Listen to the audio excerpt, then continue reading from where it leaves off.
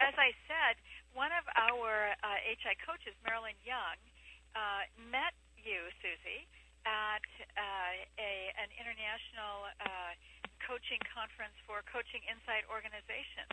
Right. Do I have this story correct, Marilyn? Yes, you do. Yeah. Yes, it was at ECO, the International Consortium for Coaching in Organizations. Thank you. Yeah. And so Marilyn emailed me and said, you must meet Susie and you must have her on your upcoming author calls. And so it really is a pleasure to have you and to welcome you to this call, Susie. Thank you. Susie, I had an opportunity to meet briefly with Susie at the International Coach Federation conference in St. Louis a week or two ago, where Susie was signing her brand new book, Seal the Deal. And so we talked a bit about the book, and I picked up one of the books and had a chance to look through it. And what I know is that the topic that you are writing about, Susie, is such an important topic for anyone who is developing a coaching practice. We've been in the business of working with coaches for a long time now, and we often say that we as a coaching school are a good choice for seasoned professionals. And so the people that come through our program tend to be people who have made significant contributions in their fields. Some of them are leading organizations. Some of them have left organizations. Some of them are entrepreneuring a venture that is not going to be related to corporate work in any way. And even with all of those talents and experience, we know that it's lonely out there, that it's a steep climb for a while, and having some handles on how one thinks about this makes a tremendous difference. So I love the book, Seal the Deal. I think that it is packed, Susie, with things that are useful for anyone who is starting out in practice. Oh, thank you. And I wonder if a place that we might start is right in that sweet spot, and have you talk a little bit about how you found that sweet spot and what that means to you and to those of us that are out there doing this work. Okay, great. Thank you. And I really, first of all, just want to acknowledge Marilyn again for introducing me to you, Pam, and it was a pleasure to get to meet you and spend time with you in St. Louis. And it's really an honor to be on this call because I've heard so many wonderful things about the Hudson Institute for years now. Dottie Perlman was a dear, dear friend of mine. Those of you who know her, she passed away recently, and she was always telling me wonderful, wonderful things about the Hudson Institute. So that was the first place I had learned about your work, and so it's really, if I could dedicate this call, it would be to her. Oh, that's wonderful. Well, let us do that. That's a great idea. I know she's with us in spirit. Yeah. And Marilyn, again, thank you for connecting us together. I really appreciate that. I believe, Susie, that as classes go, do I have this right, Bill, that you were in the same CIT class as Dottie? You do, and we dedicated a song, or we sang a song, so you might be pleased to know, called There's No Business Like Coach Business, that Dottie was the principal author of, and she had some help. But at one of the advanced coach seminars, we dedicated that to Dottie's memory. Oh, that is great. That sounds just like her. And Very for those of you that knew her well, I can't see a sunflower anymore without thinking of Dottie. Right. She was a very special person. She lived right near me here. We were actually not neighbors, but the next town over, so we saw each other fairly frequently. But anyway, to get to your point about the sweet spot that you mentioned, that's what I've dubbed the intersection between networking, marketing, and sales. And I feel the need to distinguish those terms a little bit because I constantly am running into colleagues of ours who think that business development is called marketing. And I want to distinguish that. I think it's important for us to be rigorous in our language because that way we can have more power over all the distinct actions and how to use them in strategic concert, which is really how you seal the deal. So business development, when I talk about business development, I'm talking about rainmaking. I'm talking about creating opportunities to create coaching opportunities for yourself. to create opportunities to do the work that you love and that you're good at with the right kind of qualified candidates for clients. And qualified candidates you might define in many different ways depending on your coaching niche. But typically a qualified candidate is somebody who believes in the value of the coaching process, someone who can afford to pay for the coaching process, someone who isn't speaking therapy and calling it coaching, someone who understands that distinction. So when I'm talking about rainmaking, creating coaching opportunities, I'm going to call that business development. And I know that a lot of our colleagues call that marketing, going and getting clients. They call that marketing. But I define marketing as a much narrower subset of that. Marketing by itself is everything that you do in preparation for getting ready to go to market. So it's creating a corporate identity. It's having business cards. It's having a website. It's figuring out how you're going to put words behind what you're offering to the marketplace. Anything that you do that involves writing articles or speaking engagements, getting the word out there about your services, that's marketing. And that's one subset of business development. There's also networking, which is another subset of business development. And networking is anything that you do in relationship, anything that you do to create connections with people. Anytime you are connecting people with each other, referrals are part of networking. Anytime you're connecting people with information or people with resources, or anytime you're meeting people or getting to know people, or any kind of human connection, human interaction, that's networking. And then sales is an entirely different, distinct set of activities that goes along with networking and marketing. And those are specifically when you are having a meeting with a human being who is qualified to purchase your services, and you ask them to purchase your services. The key part being that you ask them. That's what makes it a sales activity.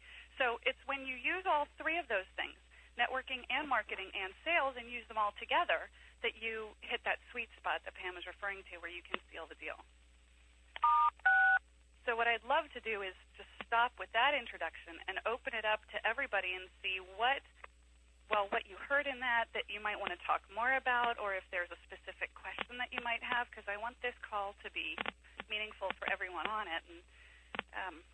And I don't have a particular agenda of what to cover, so I'd love to just answer your questions, or if there's a particular challenge that you're facing with your own business development, that we explore that together. That's great. Anybody have a comment or question based on the sweet spot? Let me ask this is Bill Lindbergh, and do you have a time horizon associated with each element sometimes, in terms of a payback or investments that you make in those domains? Well, that's a great question, because the sales cycle, the process of sales, just the sales piece of it without the networking and the marketing piece, right, can take anywhere from 6 months to 2 years, depending on who you are and how effectively you've lined up the networking and marketing pieces of it before you start the sales activities. So just networking, I'll give you an example. I work with a lot of attorneys, and attorneys are actually taught that it'll take them 7 years from the time they finish law school until the time when they're actually generating revenue on their own as an attorney. And they're taught that because what they call rainmaking is basically networking. So 7 years of just networking is about how long it would take you to get business from, just networking, if you didn't have any marketing materials, and if you weren't asking people to buy your services, which is the sales piece of it. Does that answer your question? It does. And there are ways to shorten that. Yes. By lumping all three together. That's exactly the point. Because 7 years, a person could get hungry in 7 years. Unless your uncle is providing food. Yeah, and so that's just it. Networking by itself works great. It just takes a really long time. Marketing by itself works great. It just takes a really long time. Sales by itself works great. Doesn't take quite as long, but still takes a much longer time than if you're doing all three of them at the same time and ongoingly. And Susie, I suspect that it's true that we all have our inclinations, and that most of us are not adept in all three of these areas. Is that what you find? Yes, and in fact, what I find, the biggest thing, and I think the biggest reason why I wrote the book, is because so much of what we do in coaching and consulting is that we're helping people. We're in a helping profession. And somehow we have mindsets about how you get the business, the sales piece of it. We have mindsets about that are less than positive. They're not so much about helping people. And so what I found that the only way I could really embrace sales for me was to shift my own mindset around having it be another expression of how I help people. So when I line up my mindsets about sales with my mindsets about why I'm a coach, then I find that it's much easier to delve into the process than it is if I have it wired up like, I'm just trying to force myself on them, or I'm just trying to, push them to do something they don't want to do. All the stories we tell ourselves. It's Marsha Bramlett. Could you tell us, just sort of go through a sales pitch, for example? I think you're absolutely right. I think asking for the order is very difficult.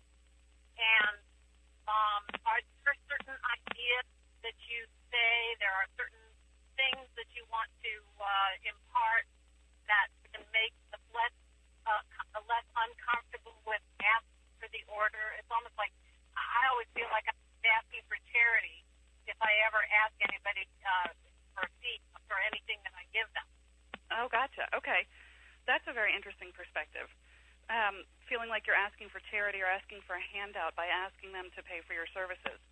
Part of the reason is that I'm sort of a teacher, and I give a lot of what I know away for free. So it feels funny for me to ask for money for something that I think is kind of a little bit of God's work. I just want to know how to think about it and maybe how to say it. Yeah, okay. That's complicated. It's very subtle because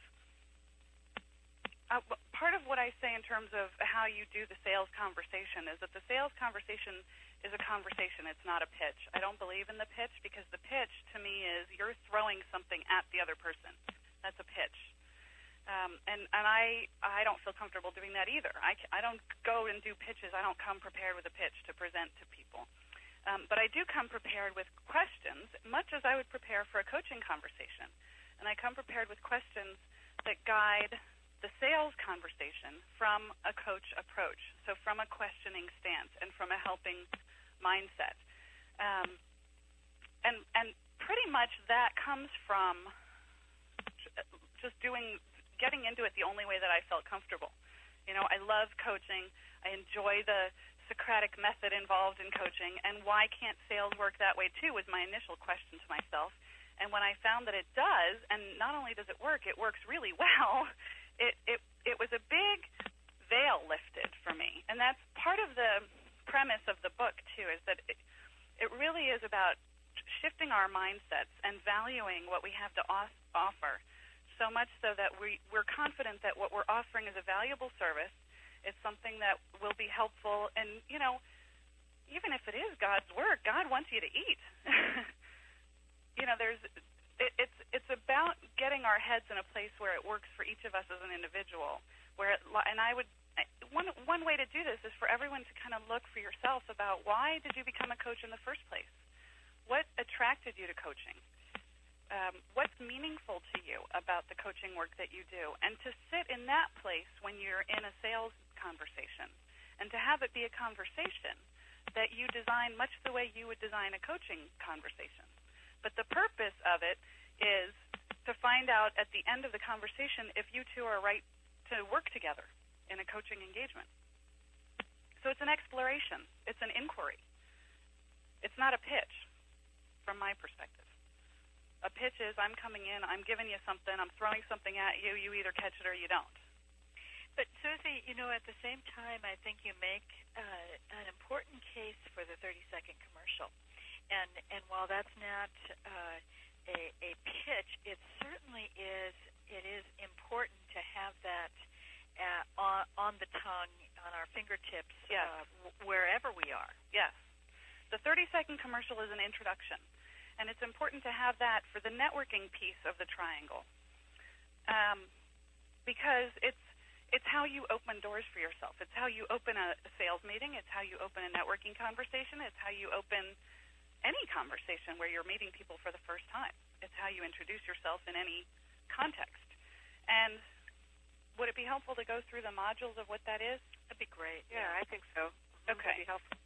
So you've probably heard about elevator speeches or 30-second commercials, and I'm not advocating something that we memorize and recite in a robotic way, because we're not robots, we're humans. So the approach that I take with the 30-second commercial is a modular approach, and if you can keep the modules straight in your head, or just know what your modules are, you can string them together in any way that makes sense for your purposes.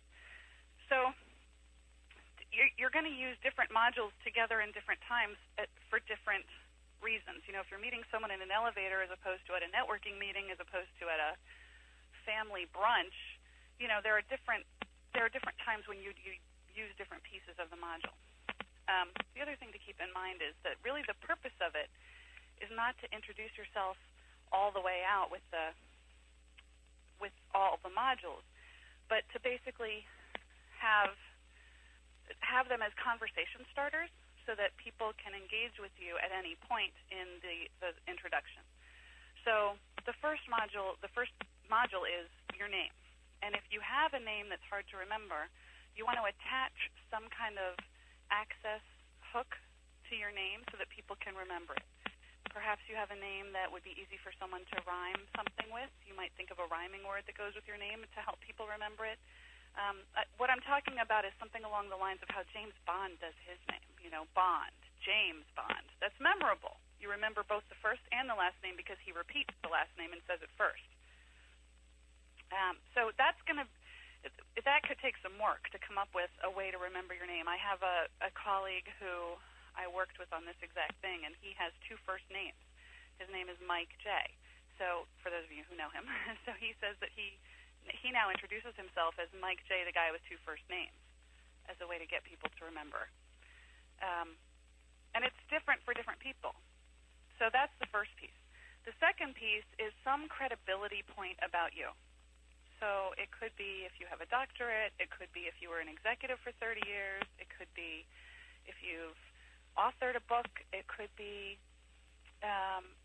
any kind of big name clients that you might have had, or impressive statistics of numbers of organizations you've worked with, or it varies depending on what your niche is. But you want some credibility points as the second module. And then the third and fourth modules I like to do together, which is who do you help and what do you help them to do? And the secret to these pieces, these modules, is that you want to be able to speak them in a way that is free of jargon, that is free of empty puffery. We like to sometimes use a lot of big words about what we do, and sometimes people don't know what that means. So one of the ways that when people go through teleclasses with me to work on these 30-second commercials and all of these 10 steps and seal the deal, basically we spend a lot of time working on the 30-second commercial, and one of the practices is to practice it. Once you've identified what your different modules are, practice it 15 different times, one of which involves with a child under the age of 6. And if you can get a child under 6 to understand who you are and what you do, then you have an effective commercial. And the reason for that is that if you can get it to basically the least common denominator of how to speak about it in any kind of setting, then you can always add the fancy lingo if you're in a circle of peers or people who understand the jargon. Does that make sense? So, Susie, could we put you on the spot and ask you to run through an example of what you might do? Yeah, for me, so let me give you mine. I'm Susie Pomerantz. I'm an executive coach and an author. I've been coaching for 13 years, and I've coached in 115 organizations worldwide, including 7 on the Fortune 100 list, 6 corporate law departments, and 11 law firms. And what I do is I help leaders and organizations find clarity in chaos. So, I mean, those are some of my modules right there. So I got the name out. I didn't tell you a happy little way to remember my name because I haven't quite figured one out yet, to tell you the truth. The credibility piece is the numbers that I threw at you about the 115 organizations, 13 years, 7 on the Fortune 100 list. And the who I help and what I help them to do is I help leaders and organizations, and what I help them to do is find clarity in chaos. Now, sometimes I throw other things in there depending on who my audience is. For example, when I'm talking to attorneys, they like titles and pedigrees and things like that, so I often lead with my master's degree and my MCC because that's going to be meaningful to them because they like those, letters after your name. Or particularly when I'm talking to law firms, I will lead with the corporate law departments that I've worked in because those are the clients that they want. So it's a way of connecting with your audience is how you know which credibility points to put in. Great. And one of the things I like in your book is you talk about how many times you should practice this. Yeah, millions. Yeah. But when you're first learning it for yourself, at least 15 times. One of which, by the way, I recommend practicing it in the mirror. Because if you can introduce yourself effectively to yourself without laughing, then you can talk to anybody. Easier said than done. So, Susie, I wonder if you can talk a little bit about you talk about kind of barriers to this and the mindsets that we might have. And I'm guessing that for the extrovert, that much of what you say would be quite easy.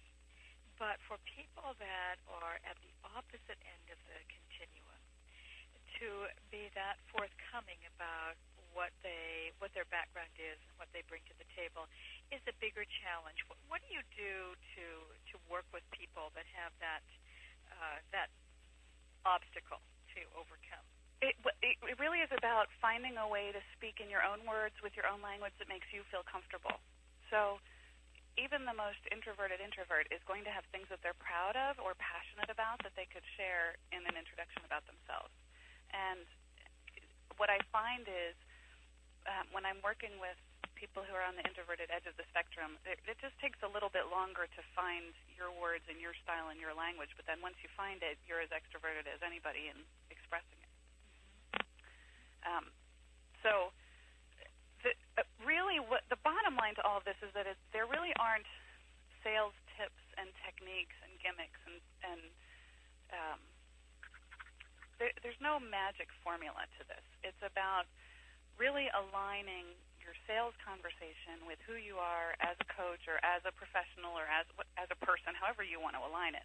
But so that you're speaking from a place that's very authentic and real for you, and that you're using your own language, that you're not trying to take someone else's way of doing it. If you were to try to, if you weren't comfortable with counting up how many organizations you've worked in or how many of them are on the Fortune 100 list, then you couldn't effectively do an introduction like I did for me, because that wouldn't resonate for you.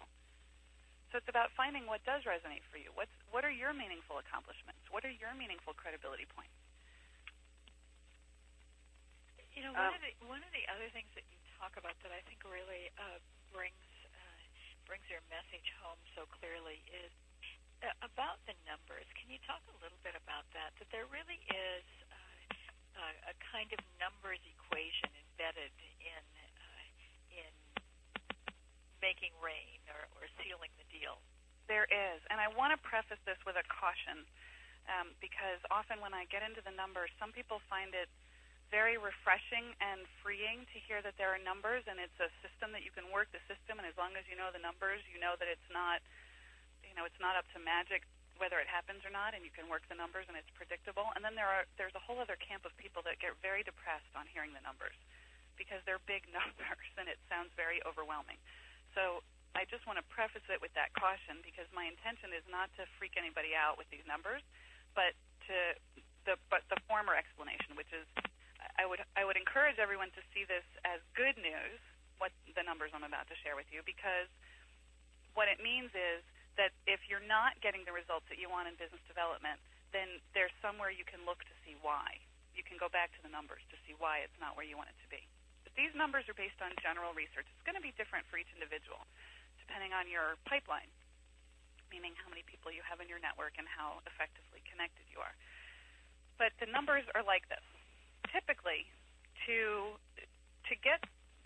if you make 10 phone calls, you're going to get through to 10 phone calls of your targeted prospect list, right? You're going to get through to to maybe 5 or 6 people. And of those 5 or 6 people that you get through to, you'll be able to schedule one sales meeting. With referrals, the numbers are a little bit higher. With referrals, those same 10 calls, if they're warm leads or referrals, you'll get through to 8 people, and that'll yield more meetings, maybe 3, maybe 4, depending on your hit rate. But with this, so then what happens is you say, well, okay, how many meetings does it take to get a client? Well, it takes 10 meetings, typically, to get one client. So if you do the math, that basically means 100 calls to get one client. And most people go, oh my God, there's no way I'm making 100 calls each week or each day or whatever you're advocating. And I'm not advocating any particular timeline on this. This is just for general numbers to look at. If I'm not having as many clients as I want, then where I can look to see what I can do about that is I can look to see how many calls I've been making. If I've only made 2 calls, well, then there's my answer as to why I don't have as many clients as I want. And I just know I need to get on the phone some more. It doesn't mean that I have to make 100 calls and that when I make that 100th call, I'm magically going to have a client. It's not that precise. But it's really sort of an indicator for you to look at how many, have I sufficiently been dialing the phone and making the calls, or do I really need to get out there and do more sales activity? So the 100 calls yields 10 meetings, which essentially yields 1 client. Now, depending on your particular rate, that could be more, it could be less. But you won't know till you get out there and start making the calls. Did I freak everybody out? Everybody just hung up. Right. We're gasping. Who are you calling? Who are you calling? That's a really good question. Calling. Yeah, who are these 100 people? Where am I going to find 100 people to call, right? Well, yeah, that's a really good point. So the preface to all of this is that there's this whole universe of potential users of your services, right? Well, you got to figure out who they are, and you got to figure out how many of them you already know, so that you're not just cold calling strangers. Personally, I'm not too comfortable with cold calling. I don't know about you. So this is where the networking piece comes in, right? So using the people that are already in your network, in the activities and the circles and the environments and the groups in which you're already involved, if you're getting in and meeting people in those environments and you're telling them who your ideal target candidates are, chances are you already know people who know the people that are in your target list. So strategically making a target list of, out of the whole potential universe of users of my services, who am I likely to target based on the people that I already know? So you probably have a friend, let's say you want to work in law firms. You probably have a friend who's married to a lawyer, or you probably have friends who are lawyers, or you probably know people who know lawyers. You start with who you know. It's much easier that way. In the book, there are some worksheets. There's a whole set of worksheets around targeting and strategic targeting and how to mentally run through all the different groups of people that you know and how to come up with your target list. Susie, this is Bill Lindbergh again. And one thing you're saying about this that really informs how narrow or wide a niche you select. Yes. Or how narrow or wide a niche selects you. Right. I didn't set out choosing to work with attorneys. Right. What's practical? Lawyers are everywhere. There are 1 million plus lawyers around. But if you're thinking of a smaller market, it may need to be done in conjunction with something else. Right. That's right. Like left-handed physical therapists or something. Smaller group.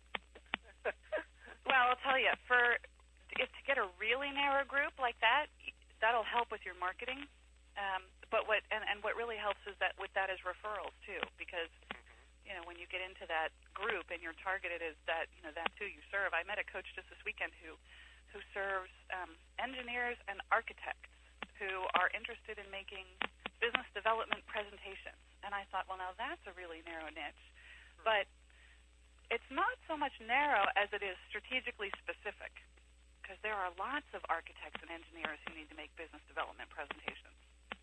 And once she gets in with that circle, they all refer her to each other. So a really smaller market could, in fact, produce a larger number of clients, Susie. Right. That's right. That's always a challenge for people. I think that my observation is that most of us are concerned about narrowing the focus too much. I once heard a presentation called "Specialize or Die." That was the title of it, and her whole premise was, if you've exhausted if you have a narrow target market and you've exhausted it already. In other words, if you've served everyone there is to serve in that target market, then pick a new one. Mm-hmm. But if you don't specialize, then you're casting a really wide net. You can't be everything to everybody. Mm-hmm. So you end up diluting your message and not being as targetedly effective. I think I just made up a word, but you're more effective if you're steeped in a particular culture of a niche. Susie? Yeah. I understand when you're talking about sales as a conversation and asking questions. What I'm curious about is in terms of when you would present the fee, wondering, do you have to have sort of an understanding of how long you're going to work together? And so do you have maybe a meeting first, or how do you orchestrate that? I generally give a range for fees. I'll tell them my hourly range or my daily rate, and then I tell them that I have to get back to them with a specific proposal once we know exactly what we're looking at. Okay. So part of what I do in the sales meeting, too, is have the client co-create the proposal with me. What are we looking to do here? Part of the question that you ask is around value proposition. Right. You want to find out what it is they're looking to accomplish and whether or not you're really the right person to help them, or whether you can refer them to someone else who could help them better. I spend a lot of sales meetings trying to talk them out of using me, because trying to talk them out of whether or not we really are a match, because then by the end of it, they're trying to convince you to start working with them, because in the process of trying to talk them out of it, they've convinced themselves that you're, of course, the one. So so when I present the fee is not so much a timing. There's no right time. Sometimes they ask right up front, and I'll be very direct and blunt. This is my hourly rate, this is my daily rate. And sometimes it doesn't come up at all, in which case I'll have to say at the end, you haven't asked about fees. Is there no budget for this? Are we wide open? And I tend to be playful about it, because the money conversation is uncomfortable for a lot of people. I think, Susie, when you say that, I would totally agree. I think that if they have not asked, they're wondering. Right. And I think trying to find a way to make it comfortable for them to get that information. I know one statement, for example, that I often will say is, would it be helpful at this particular time for us to have a conversation around fees? So trying to stay in that helpful mode. And sometimes, most times I should say, people will say, of course, that would be very helpful. On occasion, people will say, well, you know what, I've heard enough that I know I want to do it, and fee isn't really going to enter into it. Or others will say, yes, it's very helpful. I have to, consider this budget through the organization or whatever. But just saying, would it be helpful to have that conversation now, sometimes I think puts it in a different sort of light for them. You're still staying in that helping mode with them. That's a great point, Marilyn, and you're so much more tactful than I am about that. That's a very delightful way to do that. I really like that. Yeah, and also, the person that you're talking to may not be the ultimate decision maker. So part of what you have to figure out in that conversation is who else needs to have the fees conversation. Right. Maybe they have other people to present it to, or maybe there's someone else that they need to bring into a meeting with you, so that becomes the next step in your sales process then, is who else needs to be in this conversation with us, or who do you need to present this information to, and how can I help you to do that?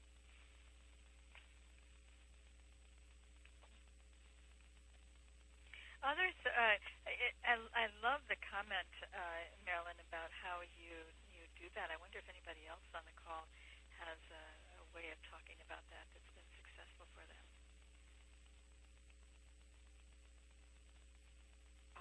I'm working in a dental practice. Fees will come up a lot, and if it hasn't come up, one of the ways I'll approach it is similar to Marilyn's, or once in a while, one of the things I've decided is I want them to know the fee. That's part of what I'd like to know. And when they say no, then where do you go if they're not interested in the conversation? So so my wording might be a little different depending on the situation, would be that, I'd like to take a few minutes and share the fee with you and answer any questions you might have. And that's a nice, comfortable lead-in for me. And it might also be that depending on the organization, they might want your fees in a specific format. They might not care if it's an hourly rate. They might want a project fee or a results-based fee or some kind of alternative fee agreement. So it's useful to approach it that way, too. Say, what's the most useful format? Dealing with, when I'm dealing with executives in large corporations, sometimes they don't care what the hourly rate is. They just want to know, what's the bottom line of all the work that we're talking about? Just give me the big bottom number. But when I'm talking with law firms, they think hourly, so they want to know hourly. So that could be an entree into the conversation too, which is how would this money conversation be best formatted for your purposes? Other questions out there for Susie? Susie, this is Judy Hearney, and I just have a comment. I loved how you talked about when you talk about what you do, it has to resonate, from you, because I'm new to this. I've been through the first training at Hudson, and just in trying to write an introductory package about what coaching is and what I do, I find myself grabbing hold of so many other words that other people have used, and they just don't seem to fit. Yeah. And they're kind of tiring, some of them, because you read them, and again people are using all the same terms. And, I've struggled with this for about 2 weeks, and what I'm deciding is that I really have to just sit back and let come out of me who I am and what it means to me. Exactly. And then it's very easy for me to talk about. Well, do you want to play with that a little bit on this call? Well, sure. Okay. So what is it to you? What is coaching to you? Well, I think of it as somebody who inspires and supports, helps people get clear about where they want to go. I think about it as uncovering potential, ideas that people already have, and just helping them kind of uncover those and create a path out of that and an energy around it. When you tell someone who's known you your whole life what you do or what you're about to be doing, what do you tell them? I tell them that I'm going to try and help others uncover the things that inspire them and help them set their path to get where they want to go. There you go. That resonated. Yeah. It feels very comfortable when it just comes out. Yeah, that just came out. Did you all hear that? That just sounded so natural. It just rolled right out of your mouth. It was language that a 6-year-old could understand. Yeah. I like that too. The simpler the better, I think. Right. Yeah. Well, it's very helpful. And it inspires conversation, because then someone that you're meeting for the first time, if you say that to them, they'll say, "Oh, well, how do you do that? How do you inspire someone to get on their path? What does that mean?" And then you're off and running. Then you're in a conversation. Then you're playing. Yeah. Yeah, it's very helpful. And it kind of gets to the nuts and bolts of, when you have a conversation with anybody about what you do and who you are, you can kind of get caught up in saying, well, I'm a lawyer, or, I'm a physician, or you can say, well, I kind of do this with my life. And people are much more interested in that than just a title, I think. Oh, absolutely. Yeah. So that's helpful. I've been coaching an executive in a large professional services firm who is working on presentation skills. And one of the things I asked him, I said, when you go to cocktail parties, when you're networking, how do you introduce yourself? And he rattled off some jargony title which I couldn't even comprehend. It had something to do with transactional, mergers and acquisitions, yada, I don't know, financial, I didn't get it, right? And so in doing this same exercise with him, working with him around the concepts of the modular introduction of the 30-second commercial, I really had to pull teeth with him, because I was like, okay, look, I'm going to be an idiot here. I don't know what you mean by transactional, mergers and acquisitions, financial analyst. I didn't get it. And it took us 45 minutes to get to it. But what he does is Just like you would take, if you're going to buy a new car, and you would take your new car to a mechanic to have him check under the hood before you buy it to see if it's okay, when a big company is going to do some kind of a big investment in another big company, they take it to him to check under the financial hood to make sure the deal's okay. Yeah. And we finally got it down to that. So now I'm like, okay, now I can introduce you, so we're good to go, right? Yeah, great. And he was so thrilled. Here's the funny piece about that. He was so thrilled walking out of the room with that introduction, not to use at his next networking event, but he said, for 20 years my wife has been asking me what I do, and I finally know what to tell her. He said, I can tell my kids now. You know, he's got a 15-year-old that has no idea what he does. That's great. And coaching, I find, is a lot like that. I find, typically our parents, if our parents are still living, our parents don't understand what we do because it didn't exist when they were professional, growing up and becoming professional. So, that's another extreme from the 6-year-old. If you can explain it to someone, in their 70s, and have them understand what you do as a profession, it's a very powerful lesson in simplicity. Yeah. Other questions for Susie?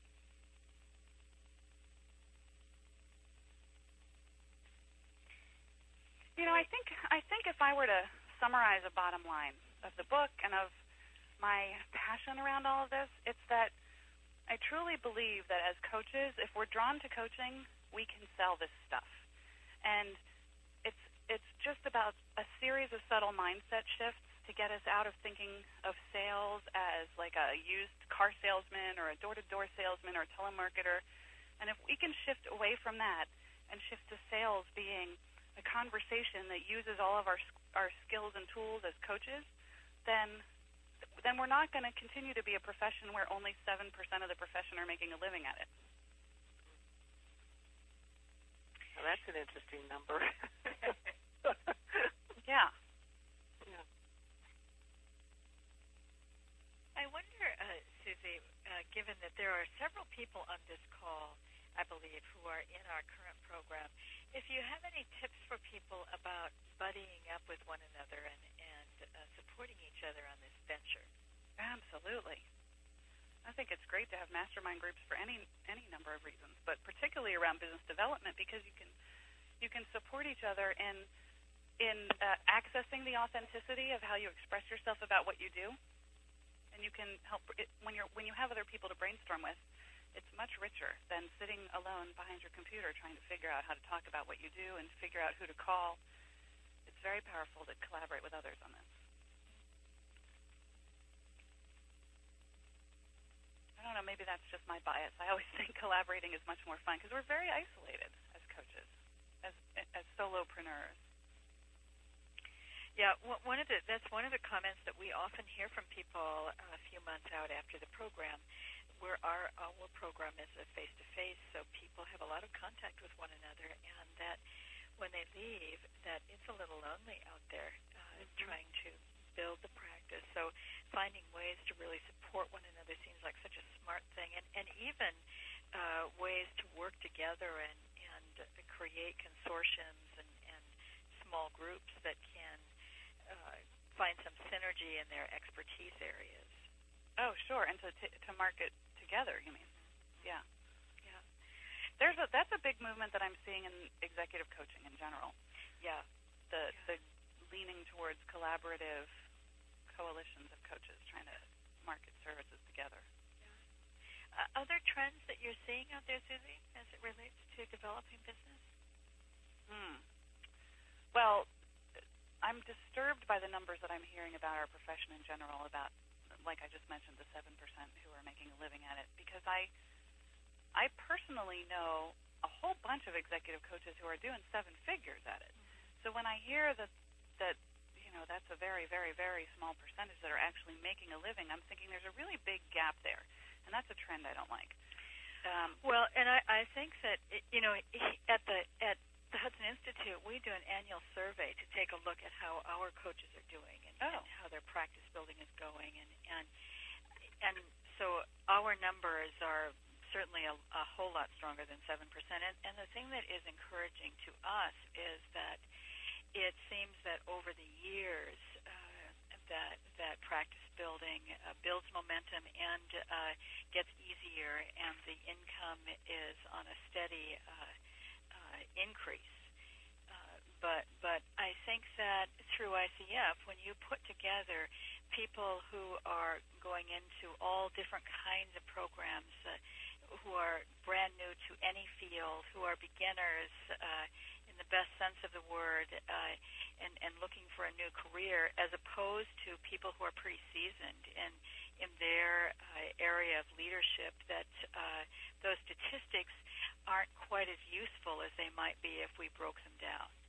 Well, I'll tell you, Pam, knowing what you just said about how Hudson Institute's numbers are far better than what we're hearing in the profession as a whole, that could be great marketing strategy for attracting more students.